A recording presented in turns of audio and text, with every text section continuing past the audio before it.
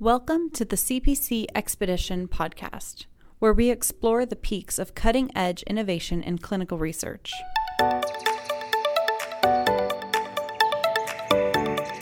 Currently in the U.S., over 30.3 million adults have type 2 diabetes, and 1 in 4 don't even know that they have it.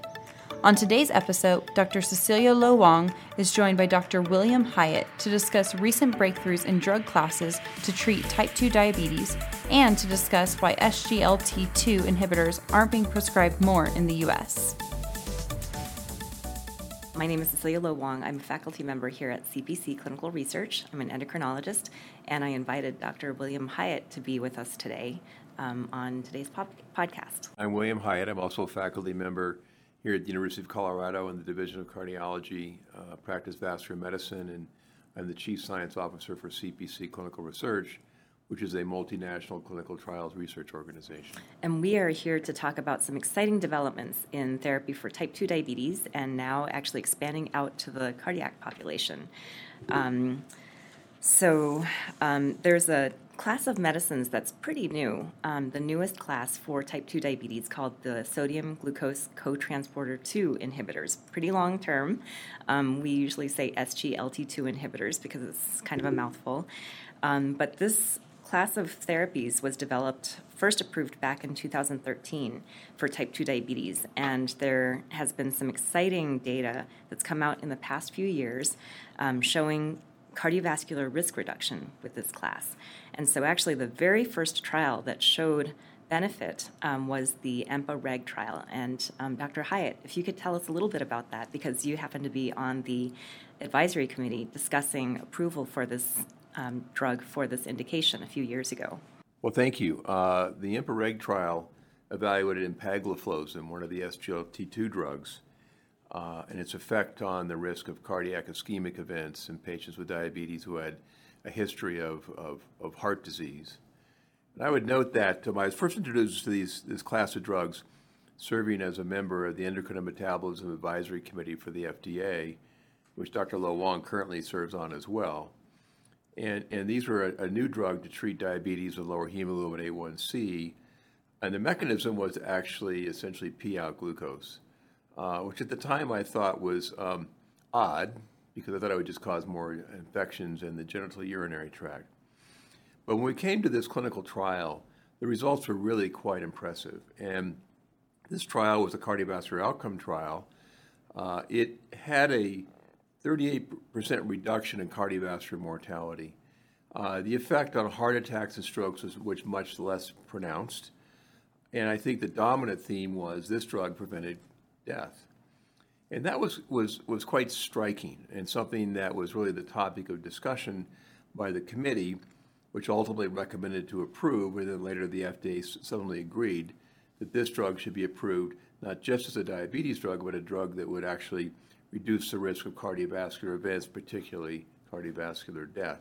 And that set the stage for the other new drugs that came along, canagliflozin and dapagliflozin. And Dr. Wang, do you want to comment on those drugs? Yes. So what we didn't know when EMPA-REG was published is whether or not this was a drug effect or whether this was a class effect. And so, of course, when EMPA-REG was published, this was worldwide shocking news. I think everyone was so excited about the results of that trial, something unexpected because we had had many decades of work on therapies for diabetes, and we know that people with diabetes are at particularly high risk for cardiovascular events and cardiovascular death.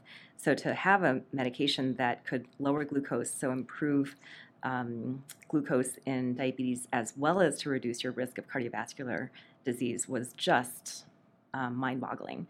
So that was really great. So then the next development was the proof that canagliflozin, another drug in this class, also reduced the risk of cardiovascular events. And what was different about this, so this was in the Canvas set of trials, the difference was that the Canvas set of trials actually had a lower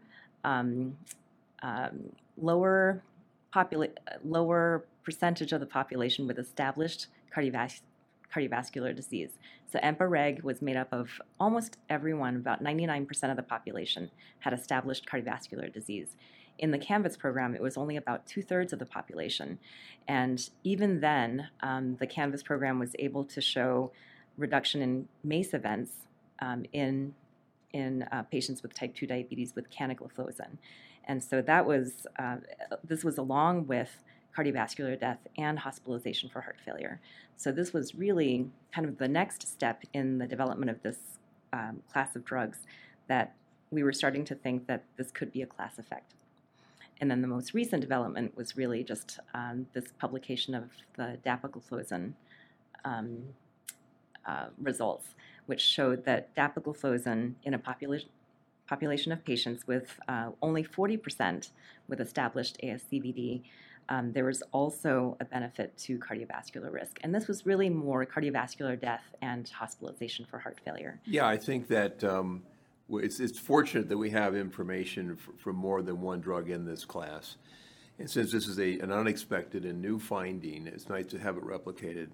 The canagliflozin trials included what was both primary and secondary prevention. So primary were people without established heart disease. It really did appear that the benefit was mainly restricted to patients with heart disease, although the sponsor argued that it was really an overall population effect. And the FDA subsequently went ahead and approved that drug with that indication. But I think, as in many situations, the higher risk you are, the greater the benefit. And so I think the trial of the day were sort of more robust in terms of the effects on patients with established heart disease. You know, dapagliflozin, the other major finding that's come out in the recent past is that it can reduce the risk of hospitalization for heart failure even in patients without diabetes. And so this was the most recent publication where patients with or without type 2 diabetes given dapagliflozin demonstrate a reduced risk for hospitalization for heart failure. So maybe we're actually thinking of expanding the population beyond patients with type 2 in this diabetes therapy. But I think the biggest question right now is that here we have this class of medications that reduces risk for cardiovascular events and death.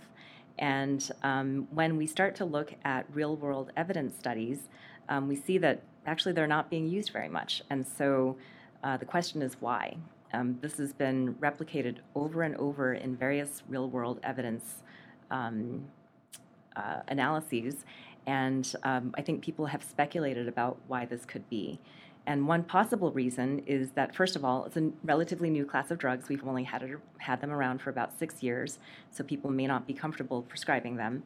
And then I think that I think people are concerned about some of the potential side effects of them. And so, Dr. Hiatt, do you want to comment a little bit about amputations? Sure. So just to reiterate, this drug class and another, GLP-1 agonists, have revolutionized the treatment of diabetes because they not only lower blood sugar, they actually reduce the risk of heart disease, which is, I think, the ultimate goal in people with diabetes is to protect them from heart disease, kidney disease, things like that. So this drug class, the SGLT2 drugs, have some annoying side effects, infection in the genital urinary tract and things like that. Occasionally there's a little bit of risk of people that brittle diabetics may have some worse metabolic complications, but in general they're safe drugs.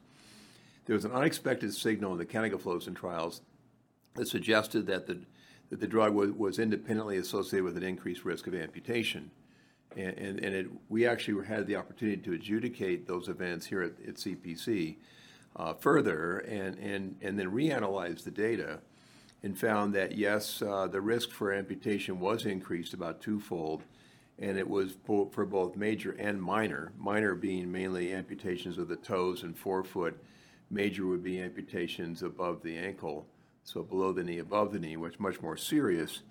And yet it seemed that this risk was increased in patients with diabetes, and we couldn't quite find exactly what the reason was.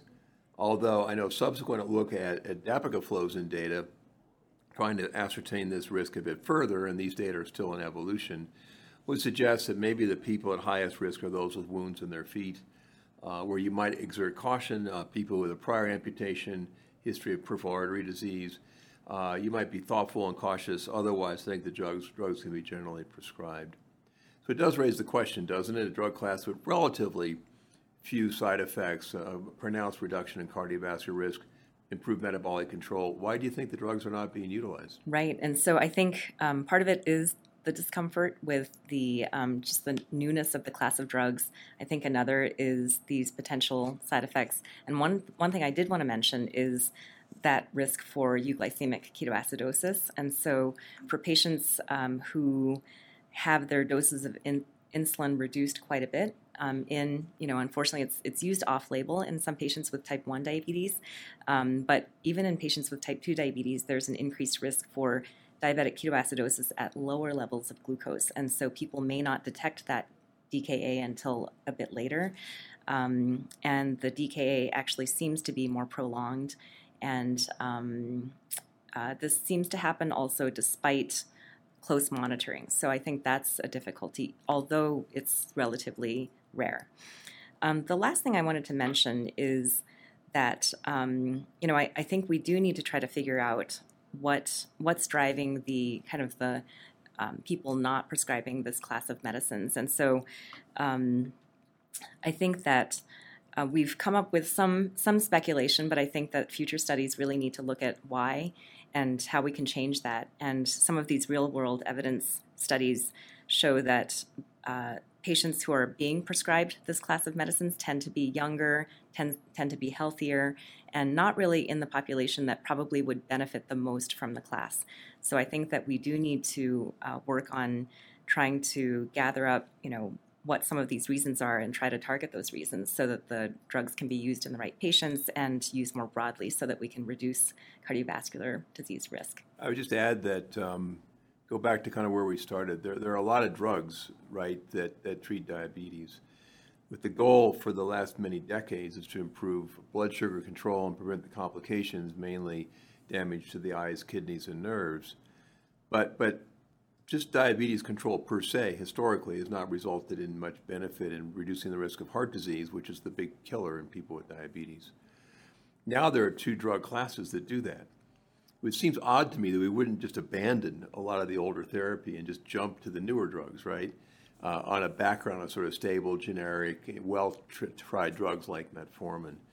So it's puzzling. I've had a personal example just in the last week. A patient of mine with vascular disease was on a DPP-4 antagonist, and he was a perfect candidate, and I just switched him to an SGLT2 drug and have my nurse help with the paperwork for the insurance claims and that kind of thing, and it was rejected. And so cost and insurance reimbursement and access to drugs may still be a big problem. I think that the other, even as we sort of publish data and have new guidelines that support the use of things, how do you actually change physician behavior? What do you do to actually get them to say, hey, you're sitting there's a patient that meets this profile, high risk, here are these drugs that work. Why not? What's preventing you from going there? And it's often just they're busy and they're used to the practice as they always have. And that's where implementation initiatives come in that have been pioneered here by Dr. Mark Banach, who's the executive director of this organization, to look at ways to better kind of engage physicians in our practices to actually get them to change their behavior. And there may be some novel interventions we can do within our electronic medical records to actually achieve that I think deserve further study. Because it's a shame to have drugs like this on the market and not have physicians actually use them appropriately. I completely agree with everything you said. I do think that access to the medications is probably one of the major barriers as well. And so even though we have these guidelines, these professional guidelines supported by strong evidence, there is difficulty having these drugs approved and paid for. And so cost is an issue. And so I think that we have to target this on a number of fronts.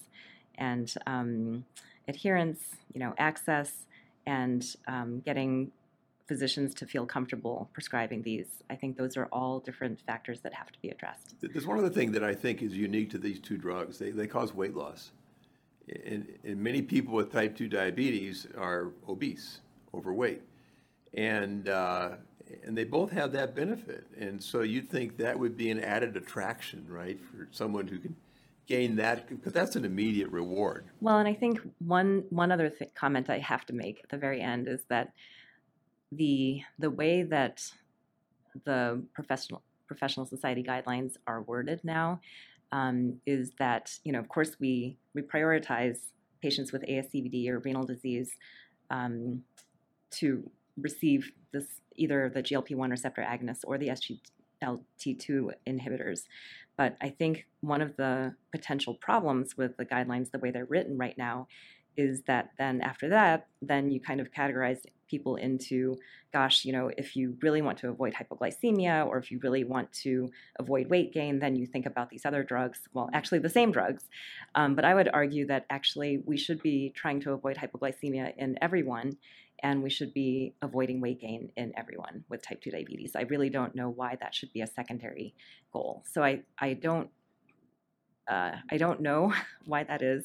I think one can only argue for the sulfonylureas, probably because we've been using them for decades. People are comfortable with them, but there are these major problems with them that we need to start to look towards the strong clinical data that we have for the two new classes and start using them more and using the sulfonylureas less.